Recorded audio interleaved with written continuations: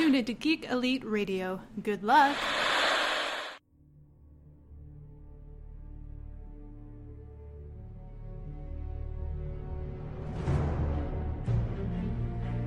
The future comes, and now my watch begins. It shall not end until my death. I shall miss no game, withhold no news, report all rumors. I shall wear no jerseys, and plead allegiance to no side. I shall live and die on my webpage.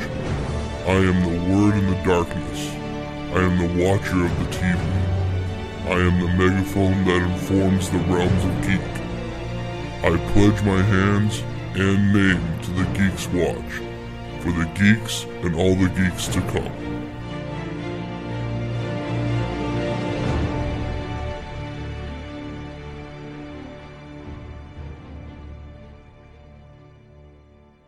That is right, we are the Geeks Watch, and we are here to keep an eye on all the geek news that you need to know.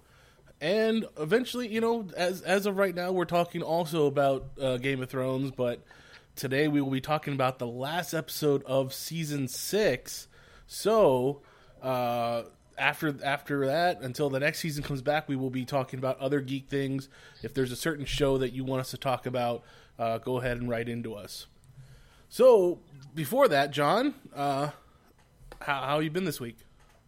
Well, I've been good, Mitch. How about yourself?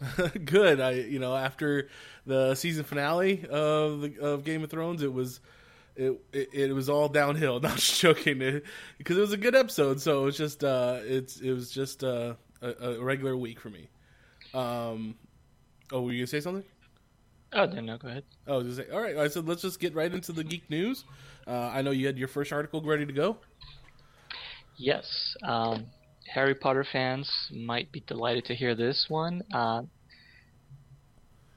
Tom Felton will be joining Flash Season 3 as a cast regular. I always wondered. I wonder what is the crossover on Harry Potter fans and Flash TV show fans? Well, I imagine most of the people. Oh, what was I going to say? Cisco? Cisco seems to be a big Harry Potter fan. Well, Cisco just seems to be a big geek nerd in general.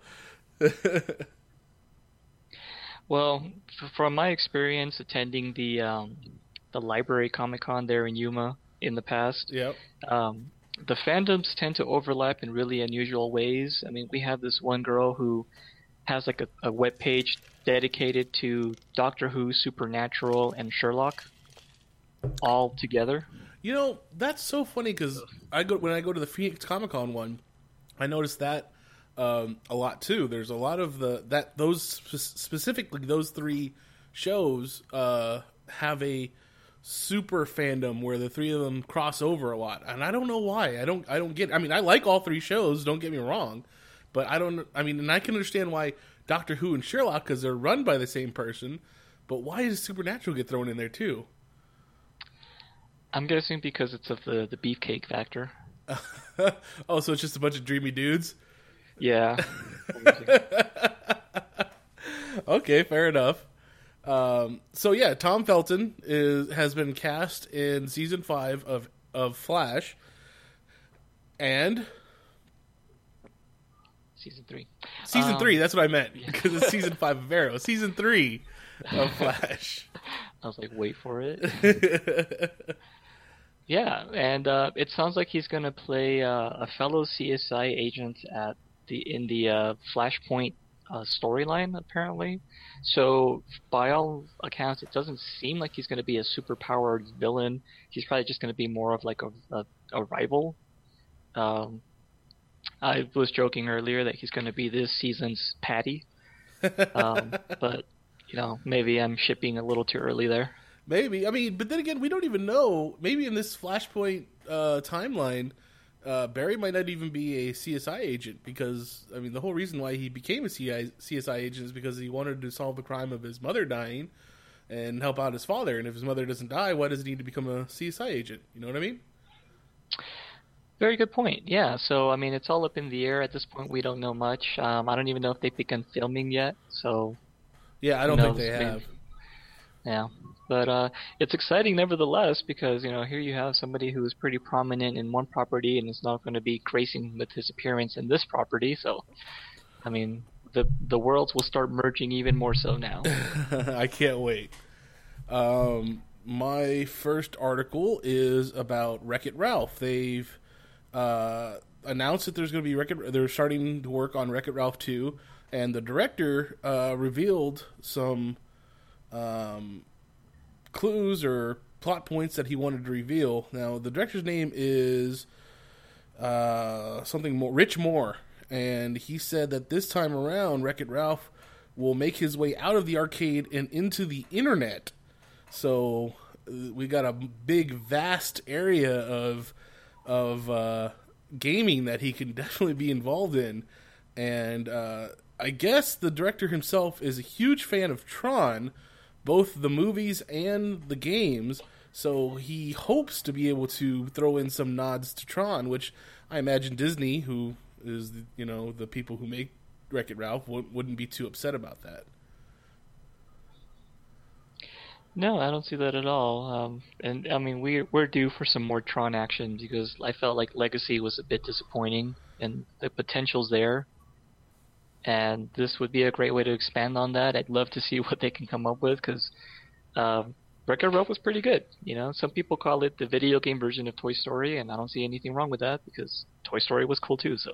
Yeah, no, I mean, I agree completely, and I think that Tron. I personally liked Tron Legacy, and I think that you're right. I think they need to expand on that whole franchise a little more. I could do without Garrett Hedlund, but other than that, I thought the movie was good. Yeah, that was my biggest problem with the movie also. He just seemed kind of uncharismatic, but well, it's been done. And what else do you have for me? The next one's tying in only tangentially to the whole Harry Potter universe is the sequel for Fantastic Beasts and Where to Find Them is already finished, according to J.K. Rowling, and they're actually already started working on the third. So before the first movie even comes out, they've already got the second one in the pipeline, and the third one is already looks like it's happening. So, well, I think. Yeah, this one's probably going to be a success because, a huge part of the fan base is in North America, and this one's going to be pandering a little bit more to our side of the pond. And, I mean, more Harry Potter doesn't seem like a bad thing to most people. Oh, definitely not. I mean, it's a huge fan base, a huge fandom, and making more of it is only going to just bring in more money. Yeah, I would love to hear about American-based schools just to see how they're different, or at least how they handle their students differently. Yeah, they've been trickling out information on the Pottermore website, I think, about the North American schools of witchcraft and wizardry. I believe it's called Ilvermorny. Kind of sounds like silver, but sure, without the S. Yeah, I don't know if that means something. That's just the made-up word. And I think most recently they revealed what the 4 different houses of that school are. One of them's called like a Pugwudgie, which I'm assuming is the Hufflepuff of the school. Right. One is Thunderbird, and I forget what the other 2 are. One of them is like another snake type thing, like Slytherin, and then you have one more. Like I said, it's pretty recent information. I haven't really looked that much into it, but it sounds interesting nevertheless. And I'm really curious if they're ever going to cover the Salem witch trials in the Harry Potter universe. I wouldn't doubt it if they did, and I wonder if they would also throw in some like Native American holistic or mystical powers as witchcraft also. Some of the shaman stuff, yeah, that'd be pretty neat. Yeah, especially with I would see that. I was gonna say, just especially with you saying one of the schools might be called Thunderbird. That kind of imagery comes to mind. Oh yeah, or like a big headdress and feathers on the arms and stuff. That'd be kind of cool. Yeah, I would imagine there being a South American school too that has like Aztec and Mayan stuff as well. I think that one would be really neat. That would make a lot of sense. Let's see if that appeals to my Hispanic sensibilities. Let's see if J.K. thinks that far ahead. Yeah, let me tweet at her, see what she thinks. So I have to admit, I have gone on that Pottermore before and found out what house I was sorted into. Can you guess which one I was? I'm gonna guess Ravenclaw. Yeah, Ravenclaw. Yeah.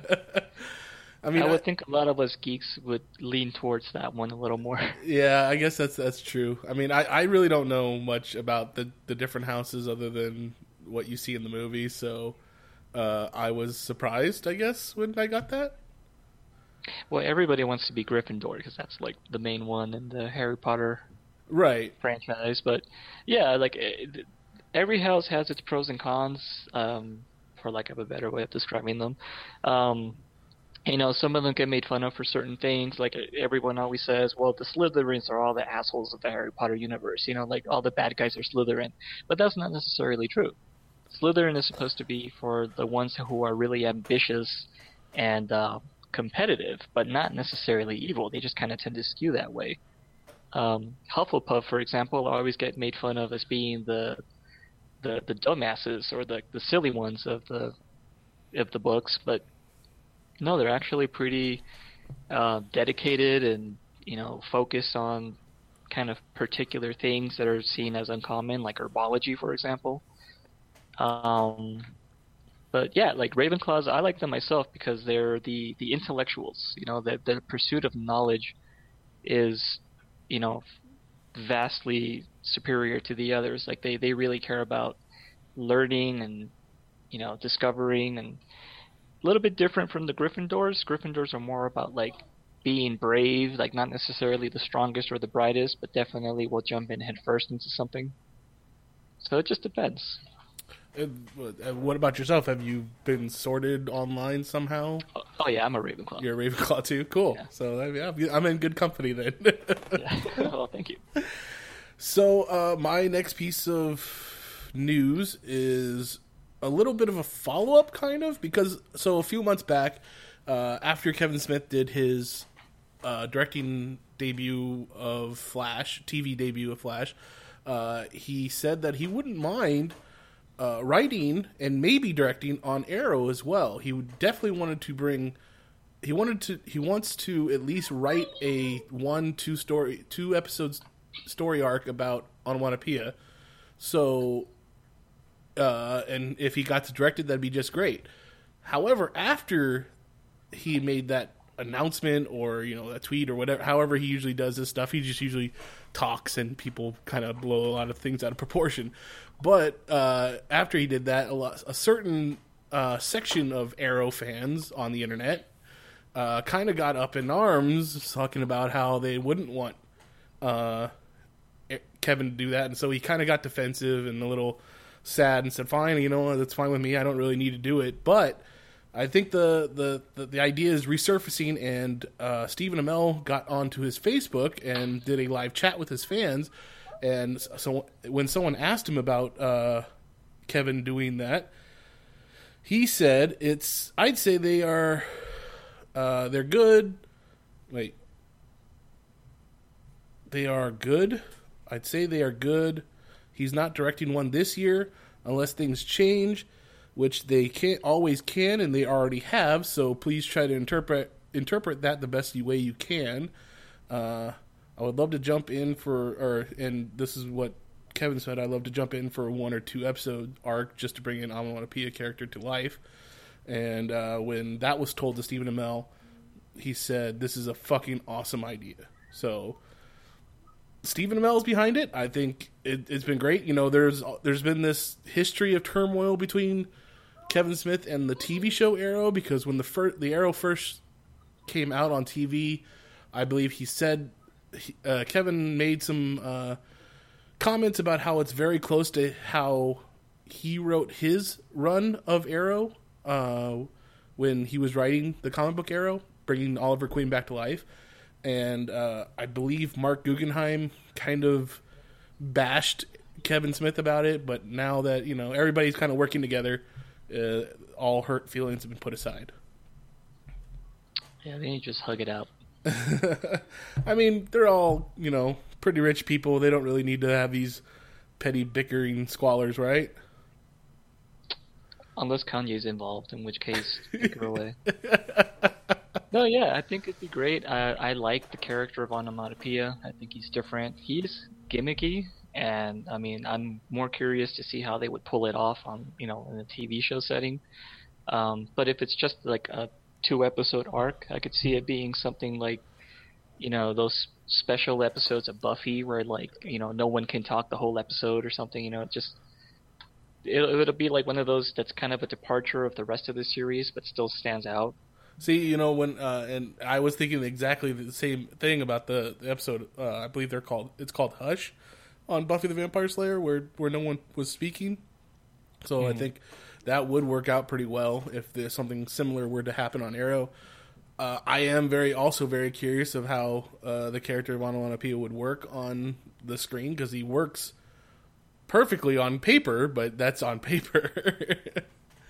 Yeah. Well, I'm looking forward to it. Hope that happens. Me too. So, your last article. My last one is the old 1960s campy sci-fi show Lost in Space is getting some new life. Thanks to Netflix, who has ordered a 10-episode run of reimagining of the series. It's set to debut in 2018, and what has me the most excited about it, it's going to have some pretty interesting people behind it, such as one of the showrunners from Prison Break, as well as one of the directors from Game of Thrones. And it's being produced by Legendary, more specifically by a man named John Jashny, who is behind Godzilla and Pacific Rim. Very interesting, and those are, great. Though I wouldn't say that I loved those movies. I definitely did not like Godzilla. Special effects-wise, those movies were amazing, so I can only imagine what, they'll try and do with the TV show, and an updated version of that TV show is going to only be that much better.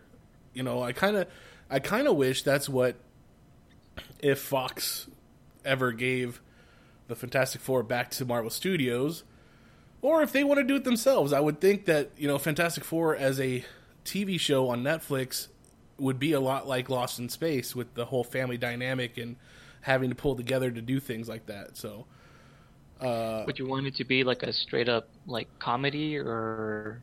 No, I would want it to be. I would want it to be like an action adventure comedy kind of thing, just like most sci-fi shows are, like Firefly. Ah, okay. So, cool. Yeah, well, I mean, and I'm looking forward to it. Go ahead, John. Oh, that's fine. I blame the delay. We sometimes cut each other off. That's true. I just know that you said earlier that you were a big fan of the movie that came out with Joey. Nope, that's his character's name, Matt LeBlanc. I prefer. Yeah, it was Dr. Drake Ramore. Dr. Drake Ramore as Major whatever. Yeah, Gary Oldman as Dr. Smee, or what was his name? Smith? Dr. Smith? Dr. Smith, yeah.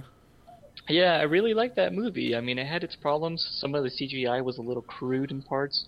But overall, I really liked the aesthetic. I thought the spaceship and the special effects as a whole were really cool. And they did a really good job, with the campy premise of the series on a whole.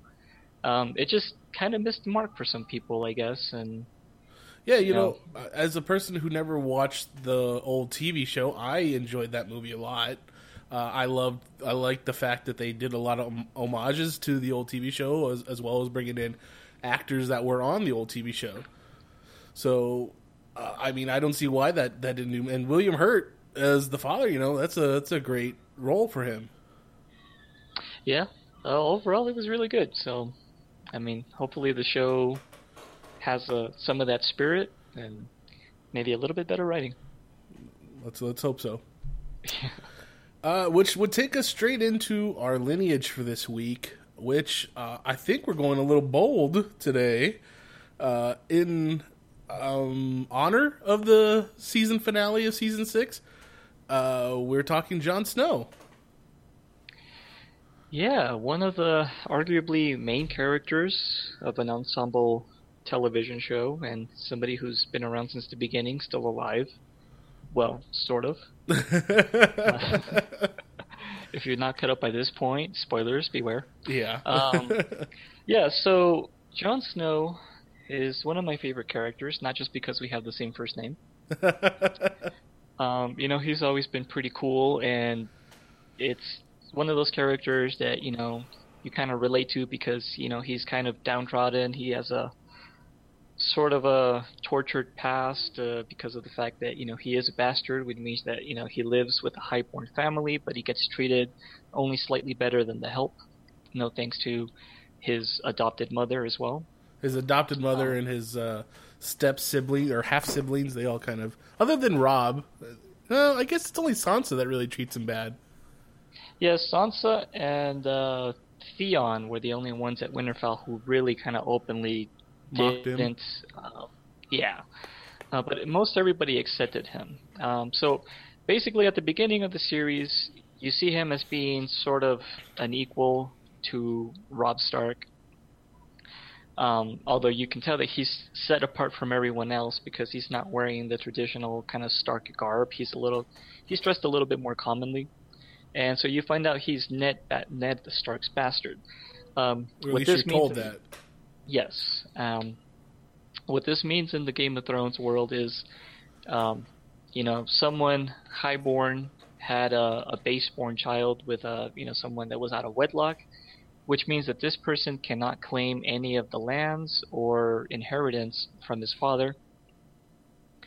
Unless he gets legitimized by the king, which in most cases is kind of a tall order. That doesn't happen very often. But we did see it once in the show when it happened to Ramsay Snow.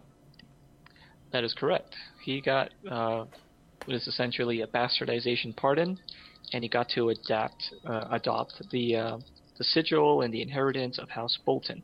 Now, an interesting little fact that comes with legitimizing of bastards, even though a bastard can be legitimized, he technically cannot bear the arms of his family. Really? You did see kind of an exception to that with the Boltons.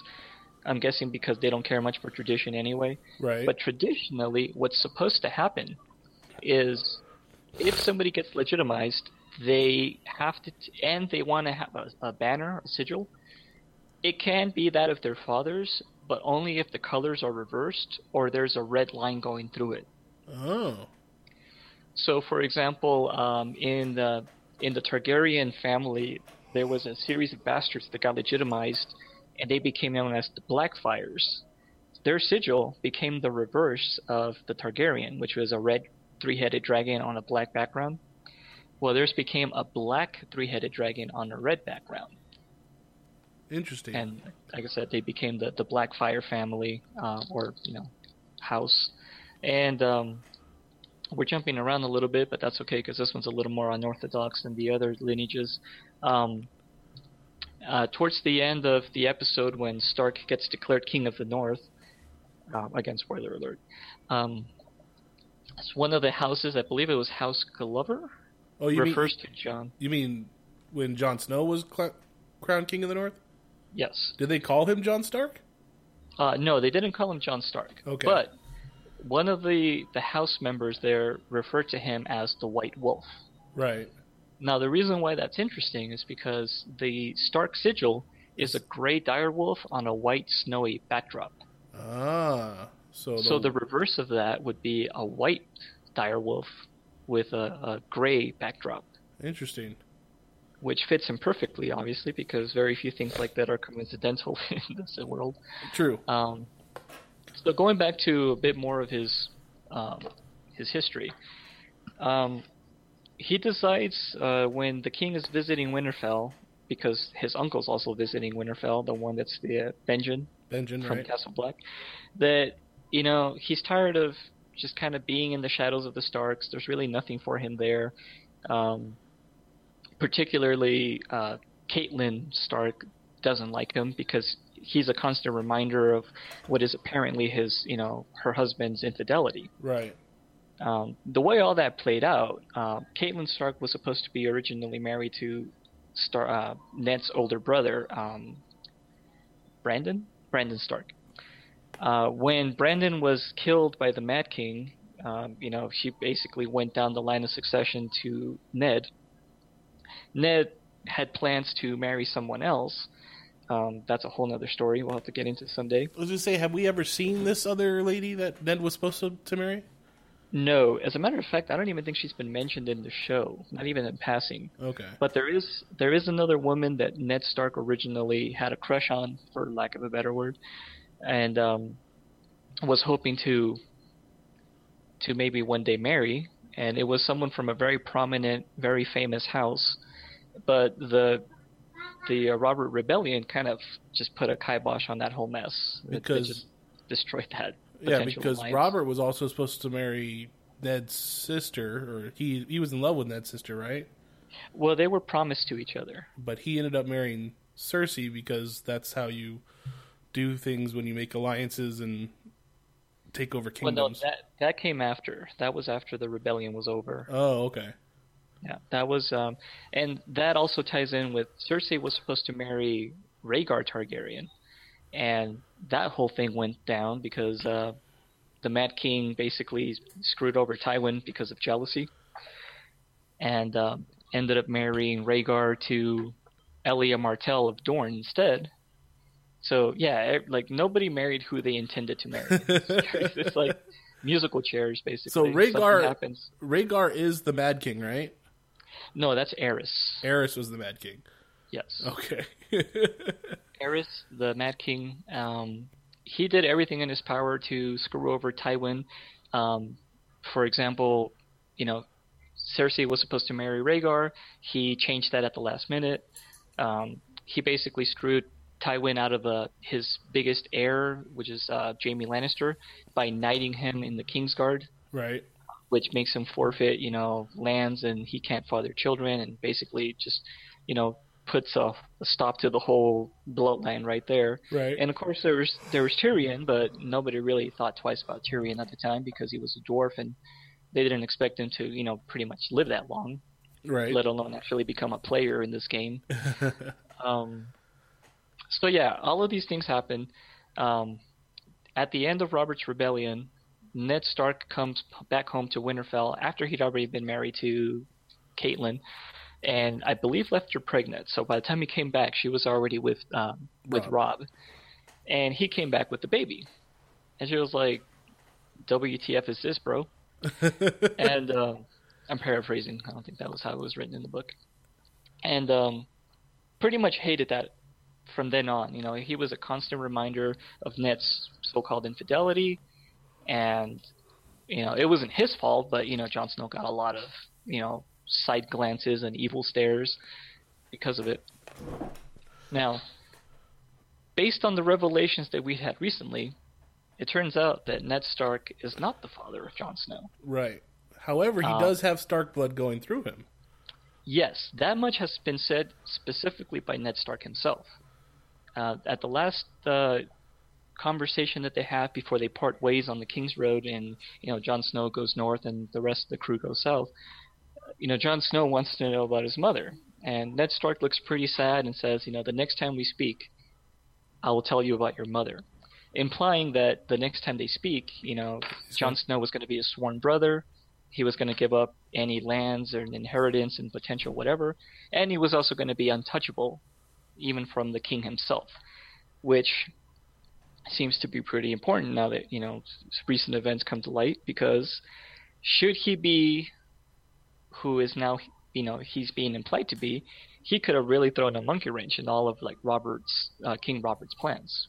Right. Now, going back to the original statement, as we were saying, Ned Stark says he has his blood, if not his name, but he never says he's his father. Right. At least not to him directly. And they always joke around about that. Even Lyanna Mormont says that during their big rousing speech at the end, where she says, he might not have the Stark name, but he has the Stark blood running through him. Now, I don't think she knows anything the audience doesn't already know, but it's an interesting way to phrase it. It definitely because is. it definitely is, now that it's being shown he's Lyanna's son, which, quick side note, that baby had like 1,000-yard stare straight out of the womb, didn't it? It's almost like it knew it was going to have a really hard future. I was like, that baby was born mopey. See, now, I mean, and I know this is a little bit off the side again, but like, I thought it was interesting, especially in this show where it's very deliberate what you name your children when they're born. But Jon Snow's mom was Lyanna Stark, and then the girl Mormont, Lady Mormont, is also named Lyanna, right? Yes. So, I mean, I don't know if there's going to be anything tied between them there, but I just thought that was interesting. Oh yeah, there's definitely, like, they like to pay homages to each other, and anytime there's somebody, like a important person with a, their name tends to get passed around. So, yeah, like Brandon was a really popular name in the Stark family, dating all the way back to Bran the Builder, Right. who was very famous in like the Age of Heroes, they call it, when the wall was first built, as well as Winterfell and a lot of the big keeps in the north. They were all attributed to one guy who's said to have help from like the Children of the Forest and giants and stuff, which would make sense because building all of these huge structures in one lifetime would be a pretty heavy task. True. So So like you were saying, we now know because of flashbacks in the last episode, inside the Tower of Joy, and I got it right this time instead of calling it the Tower of Justice. I was waiting for that. It was Lyanna Stark giving birth to Jon Snow, Ned Stark's sister. That's right. And that confirms several theories that have been going on for a very long time, but it also raises new questions.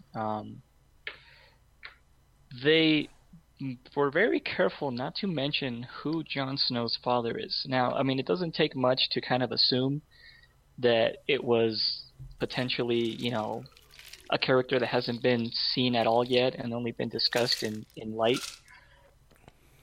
They could be saving that reveal for later on because of the implications, but I find that kind of strange that at this point they're still holding out on that bit of information.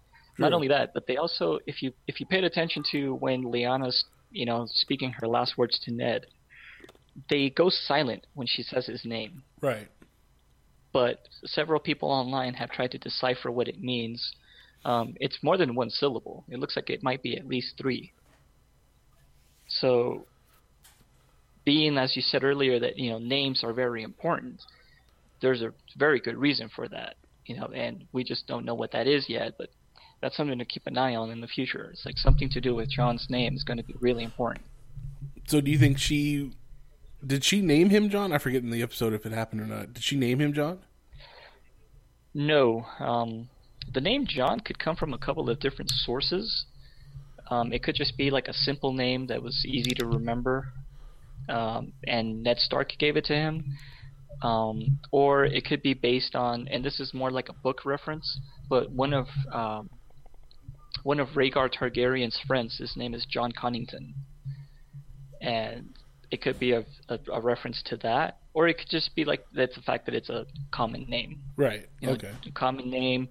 It's the equivalent of John Doe, essentially. Yeah, because the whole point was that Ned Stark was to hide the baby. Yes, it looks like the promise that he made to Lyanna was to protect it with his honor of basically saying it's his kid, not hers. She does mention that if Robert finds out, or that Robert can't find out. So, she definitely knew that his life was going to be in danger from many sides, including one of Ned Stark's very own best friends. So, to know that your best friend might want to kill your sister's baby because of reasons, right?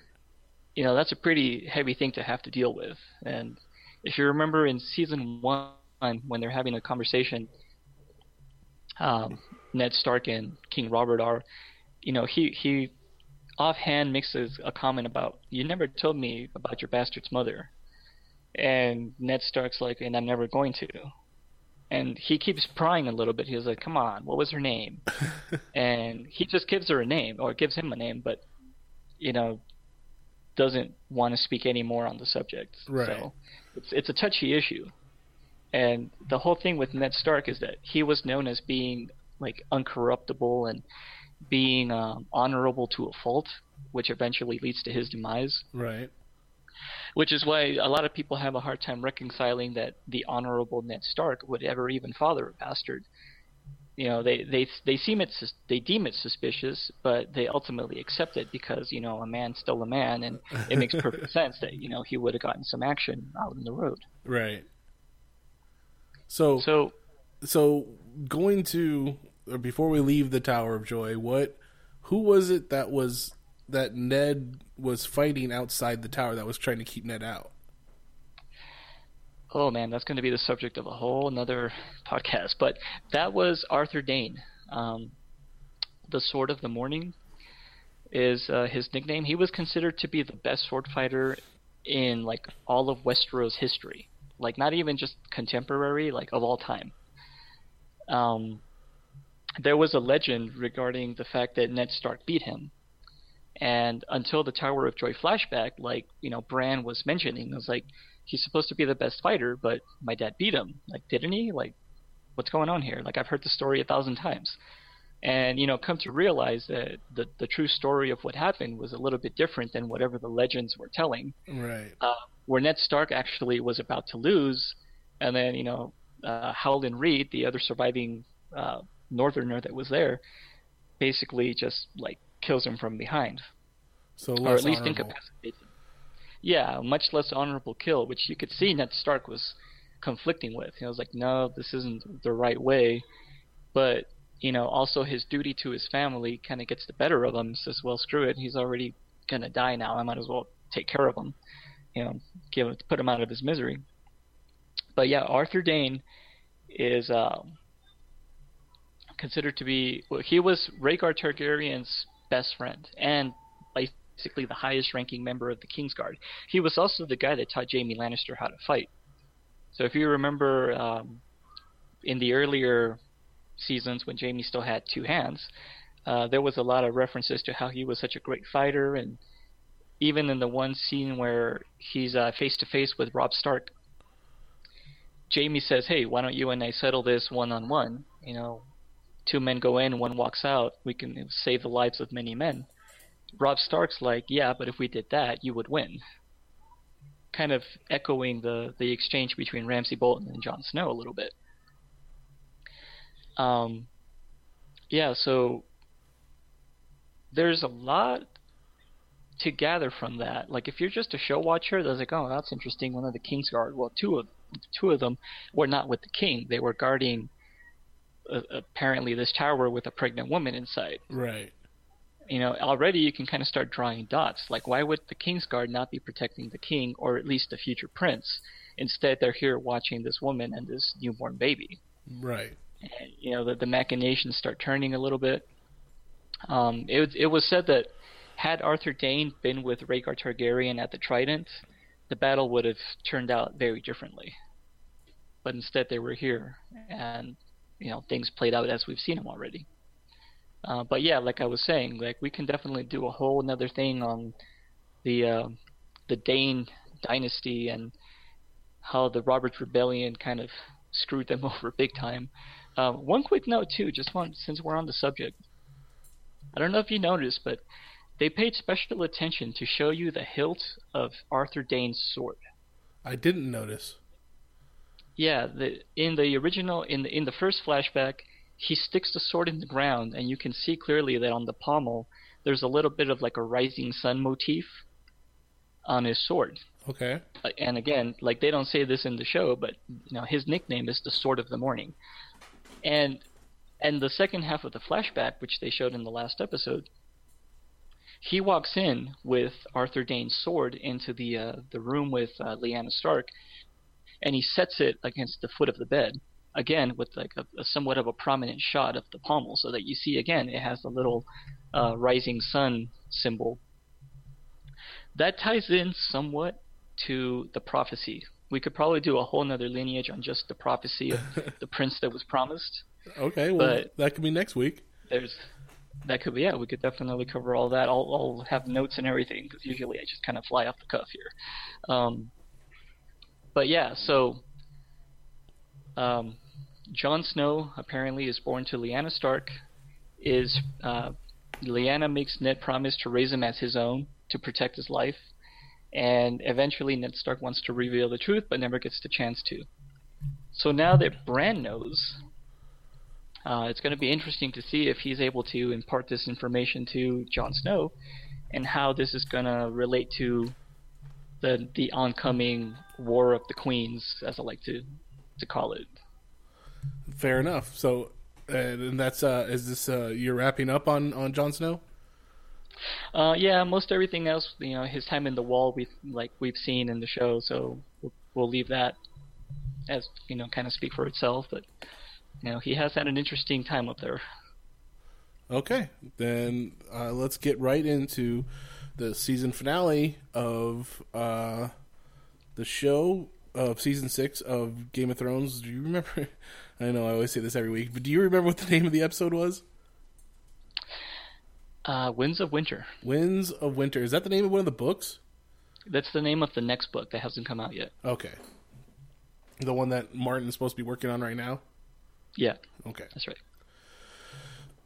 Where would you like to go to first? Oh, wow. Well, let's begin where the show begins, in King's Landing. So let's start off with a bang, are you going to say? Oh, I see what you did there. So yes, this is a very interesting scenario happening here. The first thing we do is we see the trial of Sir Lawrence Tyrell. And you have the rest of the Tyrell family and Marjorie sitting at what's the church? It's called something, right? The Scepter. The Grand Sept of Baelor.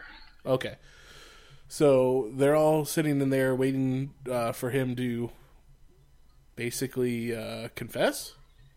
Yes, he was to confess his sins before the seven, of which they actually had 7 people sitting in a circle around the star, representing each of the gods, I suppose. And yeah, he completely just spilled the beans. He said everything. I was like, yeah, I'm gay, basically, and I've done things I'm not proud of anymore. But with the grace of the 7, I hope to devote my life to atoning for everything wrong that I've done. And Marjorie's like, no, he took the Kool-Aid. So I also thought it was interesting that the High Sparrow mentions only 2 of the 7 gods when he's giving his little speech. Why not mention all 7? Do you think it just took too long? Well, I think it's because he's... let's see. I'm going to try to put it in Catholic terms. Okay. Because that's what I'm most familiar with. But, so, how when you go confess, assuming, if you know about Catholicism, if you go confess, whatever your things are that you did wrong, supposedly, the priest will then tell you, okay, well, you need to do, 5 Hail Marys, 3 Our Fathers, whatever. That's obviously not all of the prayers that exist in, the canon. Right. But that's what you have to say in order to atone. Repent, I guess. Repent. So I think it's kind of like that. I was like, well, the sins that you did were an affront to these gods specifically. So they're the ones that will judge you or something to that effect. Okay. I'm kind of butchering it, but that's kind of how, in my brain, it makes sense. Okay. It's not all of the... I mean, the maiden doesn't really apply. Well, what are the 7, I guess? That'd be a good question. Let me see. There's the mother, the father, the crone, the maiden, the warrior, the smith, and the stranger. And the 2 that he mentions are the warrior and the mother? I believe so, yes. Okay. So, the mother is the one that's mostly related to Mercy. And the warrior, I don't remember what he said that one had to do with it, but I'm guessing it's because he himself was a warrior or something. I'm kind of butchering that one a little bit, but yeah, the warrior is the one that's supposed to give you strength and face your fears, that kind of thing. So he's probably saying, like, look to them for their mercy and their strength, I guess, to get through this. Okay. It's my interpretation, anyway. So then, after sentences is placed on Sir Lawrence, and his sentence is to become one of the sparrows, right? Yeah, he renounces inheritances and all the name and everything. Which kind of goes against the agreement that Marjorie made with the High Sparrow, but High Sparrow's like, nope, that's kind of what we talked about. Yep. And it was kind of his choice, too. Like, he basically volunteered that sacrifice. The Sparrow just kind of smirks and be like, well, yeah, I mean, gods are making him do it. So at this point, the High Sparrow is feeling really great about himself. And oh, yeah. I don't know if you noticed, too, but he also wore his best, like, smock, too. It was, like, slightly finer than his normal, like, rough-spun, like, potato sack that he wears. Which I did find funny because they show him putting it on, yet he still doesn't look like he's bathed. Oh, yeah. Like, he's still got dirt just, like, smudged on his face. And I'm like, I mean, is it against your religion to like bathe, to clean yourself? I don't understand. I think it might be seen as sort of like a vanity. Like, whoa, why are you trying to get all clean for? Do you think you're better than everyone? Well, I mean, you're doing stuff in the church. I just feel like it's not so much vanity as respect. Yeah, I think he's taking it back old school. That's why. I mean, he always walked around everywhere barefoot, so he probably had some mean calluses. It's just. So then, as Cersei Lannister has not shown up for her trial, he sends out a few of the sparrows with what's his name, Lannister cousin, as their leader. Lancel? Yeah. Okay, as their leader, and as he's supposed to go get Cersei Lannister, he sees a child. Yeah, he sees a suspicious kid kind of just running around, and something piques his interest about that. So he's like, hey, I'm going to go check this out. And he follows him into, like, what appears to be catacombs or some kind of underground tunnels. And all of this whole sequence starts to get really interesting because then you start hearing a lot of music, very little dialogue, and then you start intercutting with the Red Keep as well. You start seeing Cersei apparently getting ready, getting dressed in like really cool black clothing. You see the king also getting ready, Tommen. However, the mountain prevents him from leaving his room. Yeah. And I was like, that's your first sign that something's not right. I actually thought that she had sent him there to actually hurt the kid at first. Oh, no, they're going to hurt someone else, and we'll get to that one pretty soon. So, yeah, then you get mostly a musical sequence with, scenes intercutting between what's going on in the Sept of Baelor, Cersei at the Red Keep, and Lancel in the tunnel with, looking for this kid, trying to figure out what's going on. It definitely seems like he's being baited, and a similar thing's happening over at the Red Keep as well with Grand Maester Pycelle. Right. A little suspicious-looking kid says, hey, the king wants you, so, like, follow me. And, just a textbook example of how to build suspense. You're following people kind of going to their fates, essentially. Right. And it heavily reminded me of The Godfather, the church sequence at the end. Very much so. Have you seen it? Yeah, it's like they're setting up, like Cersei is in full Michael Corleone mode right now, with part of it even taking place in a church and other people going about their business, not realizing what's about to go down. So Lancel finally stops and sees some lights at the end of the tunnel, ironically, and then he gets shot in the back by one of these little kids.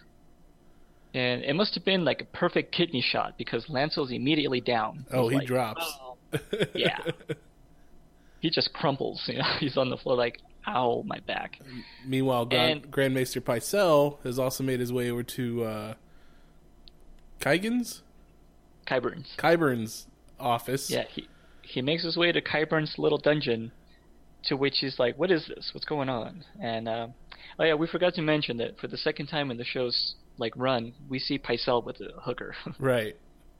It was soon afterwards, and so he was like, "I don't have time for this shenanigans," and Qyburn, like, I don't think there was any malice in his voice or like in his words, but he was basically saying, you deserve better than this.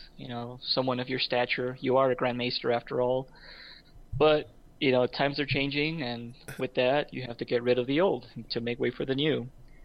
That's when he realizes he's surrounded by little kids. And little kids are holding little sharp objects. And they start to kind of circle around him like predators. I kind of imagine them like the compies from Jurassic Park. Yeah. Circling someone.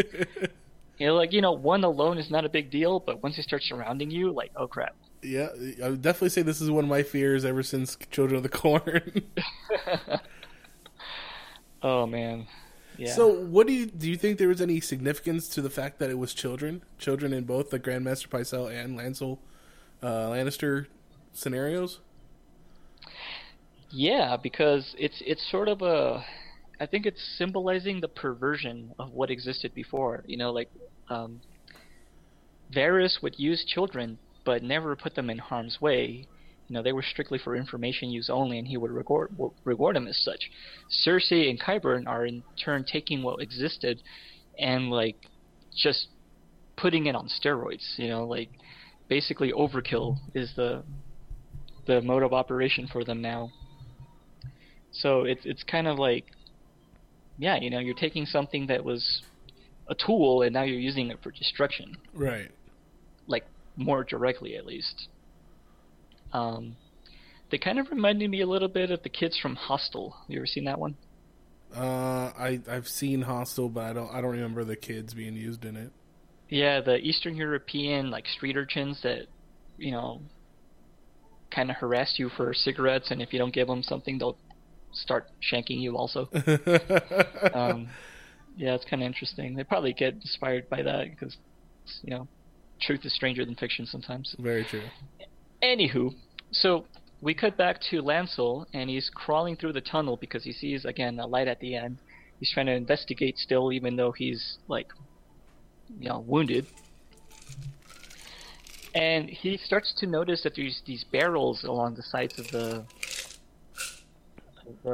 tunnel, and some of them are leaking green liquid. And I was like, hello, what's this? And it keeps going further to the light.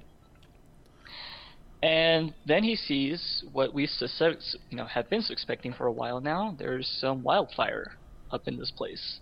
Oh, not just some. There's a lot of wildfire. And so they have a really cool system that basically a time bomb where they have candles in a little puddle of wildfire. As soon as that candle hits the bottom, the thing's going to go boom. And I don't know about you, but to me it seemed like he was going to try to put it out.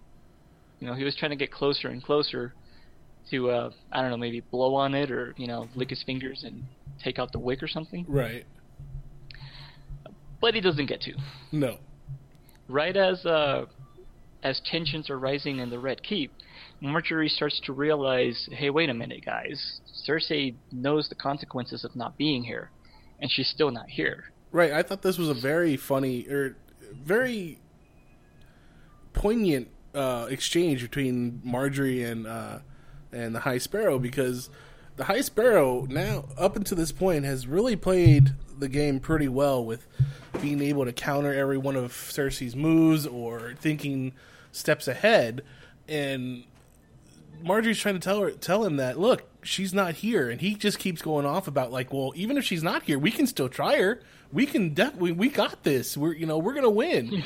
And she's like, no, you're not listening to me. She's not here. She knows that there's a penalty for not being here, and she's chosen not to be here. This means something.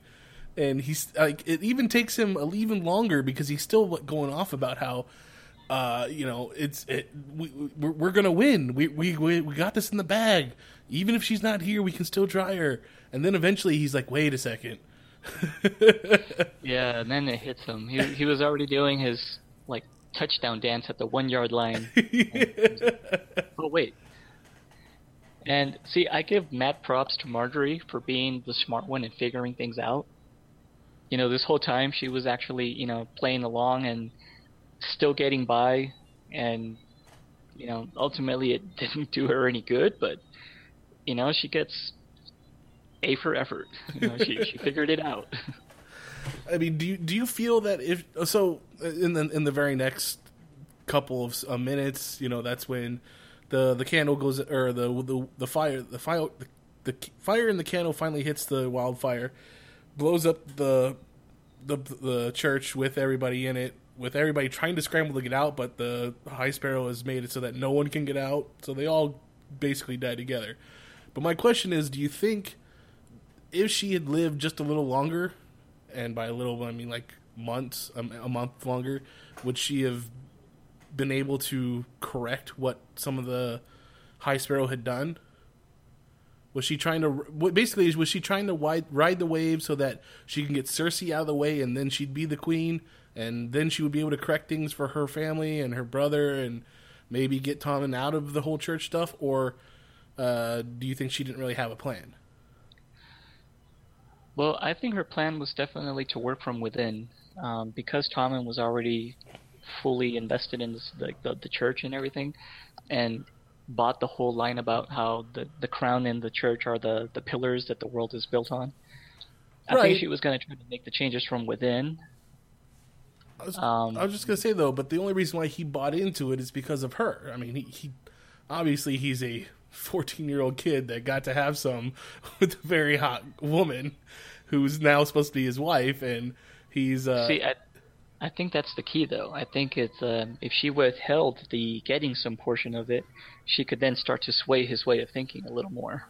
That too. I mean, he's all hormones, so either way, she's gonna be able to control him. And that's what and I guess that's kind of what I'm saying is that will she, like you're saying that she's gonna work from within. So after the trials and stuff, she would then kind of sway him back out of the church. Yeah, I think had she survived, but everything else still happened accordingly, then a large part of the problem would have been taken care of already, because the church would have been demolished, and you know, most of the sparrows would have gone with it. So there would have been a task. I mean, and she already was the kind of person that liked outreaching to the poor and having like a good relationship with the commoners. Mm-hmm. So I think she would have used it to her advantage, and possibly even demonized Cersei even more to get more people on her side. Ultimately, for Cersei's sake, it was great that everything worked out the way it did. Well, except for one little thing, but we'll get to that one next.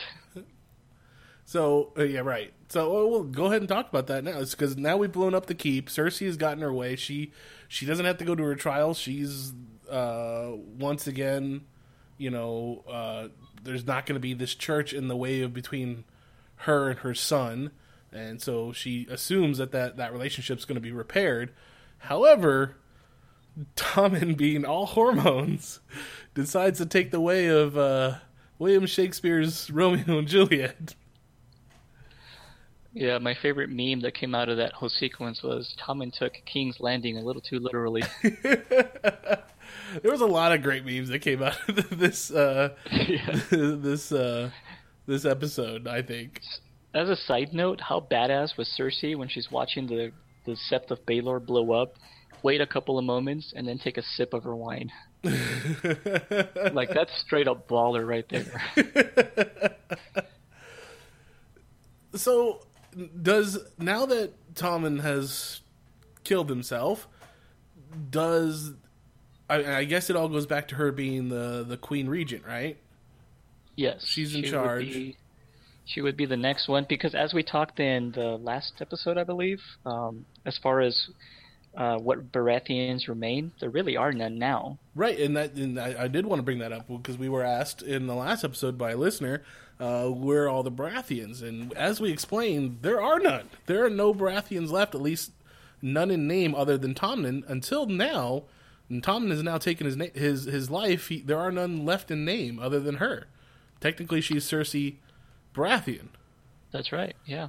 So, and then, I mean, yes, there are bastards out there, but none of them really have claim to the throne because they don't have the name. There's no way to prove that they are Robert Baratheon's kid. Right, and even then, virtually none of them know that Robert Baratheon is their father. Like, I don't believe Gendry knows at this point.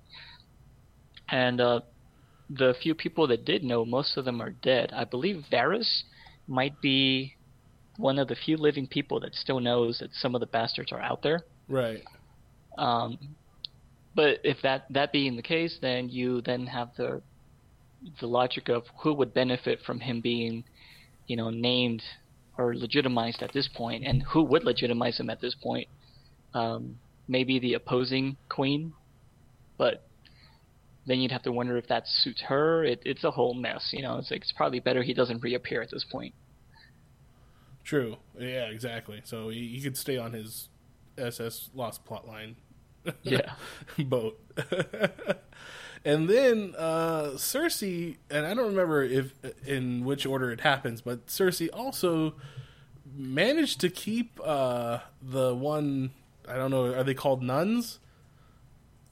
Those are called septas. Septas, okay. The septa that was particularly torturous to her, away from the rest of the sparrows or the church or the faith militant, and she has her in the dungeon and is now said, look, I'm going to make your life hell. And reminded her of the things that she did to Cersei. So even to the point where the septa said, go ahead, bring on death, I'm okay with it. And she's like, no, you're not going to die today. Yeah, I was like, this is when Cersei really starts getting scary, because then she starts telling her all of her sins, and she says, you know what? Under the right conditions, confessing actually feels kind of good. I was like, oh, that's what's going to happen. Yeah. And yeah, she starts spilling wine on her face and telling her, like, I told you, like, I would be looking down on you smiling as you die. And like you said, yeah, she was like, all right, bring it. I'm ready to meet the seven. And she was like, oh no, you're not going to die today. And this is your new god, by the way. And in walks the mountain. Not just the mountain, but Zombie Mountain. Franken Mountain, yeah. So he takes his helmet off, so we get to see sort of for the first time what he looks like now that he's been resurrected, and he doesn't look too good. No, and it's unclear exactly what's going on, but I think we're supposed to imply, maybe this is just me, but I think we're supposed to imply that because one of the things that the Mountain was known for in life was to be an avid raper, that he was going to be just having his way with the septa. That's kind of what I inferred from the scene as well, and now it's even added horror of him being a grotesque undead monster. Yeah, I was like, hope it doesn't detach or something. Let's just hope we don't get zombie babies too. Oh man, Dead Alive would be awesome in Westeros. I think ask for the Lord. I think, and then as she's closing the door, she's repeating shame, shame, shame, which obviously is a callback to her having to do her walk of atonement with the same septa following behind her, ringing the bell, saying shame. So, I mean, obviously it was very much just desserts for Cersei's character, or at least the faith militant in full. Oh yeah, she's definitely giving back just as good as she could, but just as good as she got. Yeah. I forgot how to English. And the very last part of what happens at King's Landing, I think, is her getting the news that her son has killed himself, and Qyburn asks, what to do with the body, and she says, well, he should be placed with his brother and sister, and does she say father? No, she says her father, his grandfather. Yeah. So she says, burn the body, place the ashes with the rest of the septa. Yeah, and her reaction was kind of detached. It's like with each child that she lost, she kind of cared less, and culminating with this one where she was just kind of like not even that bothered looking. Well, I don't. What was the name of the daughter? Marcella? See, I don't think that she cared. She had any less care for Marcella as opposed to Joffrey. It's just think that she was upset that she wasn't allowed to go see the body. Well, yeah, but when she first found out that Marcella was dead, when Jaime was coming back, and you can see that there was like a body covered in the little rowboat, she did look upset, but not nearly as much as when, Joffrey died right in front of her. It's almost like she knew she was kind of half expecting something bad and was a little bit more braced for it. Fair enough. I could definitely see that. This one, though, is interesting because this was directly the result of Cersei's actions. So I wonder if that was something that she had taken into consideration, or if she's finally like resigned herself to the prophecy that she heard as a child that she would, like, all 3 kids of hers would die before she did. Maybe that's just her like, well, I mean, this part of the prophecy is true, but maybe I can still fight the rest of it. I also found it funny that Lady Tyrell, the grandmother, when speaking with something Sand, I can't remember what her name is. Oh, Ilaria Sand? Yeah, talking about how she wants her revenge on Cersei Lannister for killing her grandchildren and her son. I mean, technically, she killed Joffrey. Yeah, I mean, karma's a bitch, But, I mean, one could argue that, I don't know if you could say it was more justified, but, Tommen was considered to be a monster by many, and one of the things they wanted Joffrey? to avoid... Or, yeah, who did I say? Tommen. No, yeah, Joffrey. Joffrey was considered by most to be a monster, even by Cersei herself. Yeah. And one of the things they wanted to avoid was to have to protect Marjorie, because they asked Sansa directly, like, well, what's Joffrey really like? And she was like, he's a monster. He beats me, or he has me beaten, and he had a tendency to kill hookers and who knows what else. I think in the books they mentioned he liked torturing animals as a kid, but I don't think they mentioned that in the show. So he had the makings of a serial killer, basically. Right. And they kind of were like, well, we can't have that happen. It would be for the better of everyone if, he died. Again, I mean, depending on how you view the grand scheme of things and morality and all that, like maybe murder's not justified no matter what. Maybe the needs of the many, outweigh the needs of the few. If you want to go the Star Trek route. Yeah, but don't give her that much credit. She wasn't looking out for the needs of the many. She was looking out for Marjorie. Yeah, her family. That's true. They definitely wanted a king that was more easy to control. Right, and they knew they would get that with Tommen. They definitely got that with Tommen. No, okay, so no, you're right. I would say it was definitely a justified murder to take out Joffrey because he was a psychopath, and no one wants to marry off their granddaughter to that. However, you could say that this started off the whole succession, or the whole chain of events that would eventually become the explosion, because at that point you have the succession go on to Tommen, and then there's a trial for the murder of Joffrey, and with the trial comes the Red Viper, and then with that they send Marcella over to Dorne. She gets killed there as Jaime Lannister's trying to bring her back, and because the Red Viper is killed at the trial of the death of Joffrey, and and then Tommen, who's infatuated with Marjorie, who dies because of the explosion, then kills himself. So, I mean, it's all kind of tied in together, the fact that just because of this one event. It's like the butterfly effect, huh?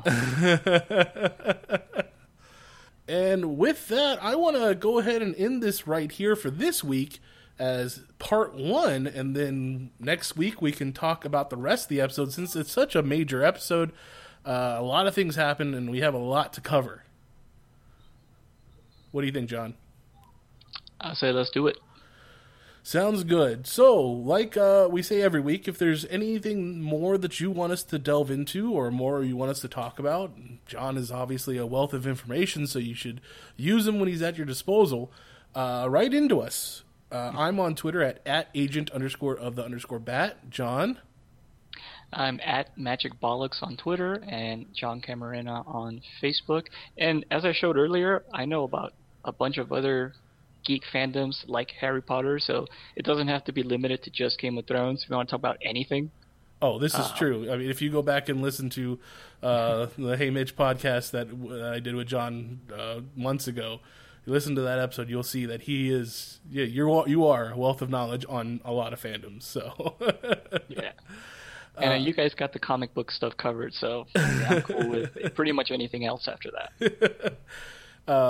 You can get all of Geek Elite Radio at Geek Elite Radio on Twitter, and Geek Elite Radio on Facebook is where we have most of our conversations, so definitely come there and be part of the community. And then make sure you check out our website, geekeliteradio.com, for archived episodes of this podcast and other podcasts on the Geek Elite Radio Network. But until next week, when we do our part 2 of the season finale of Season 6 Game of Thrones, this has been the Geeks Watch on Geek Elite Radio, saying, always remember to... I screwed it up. Yeah, I was like... My brain farted for a second. So, let's try it one more time. Always remember to geek out. We now return you to your regular...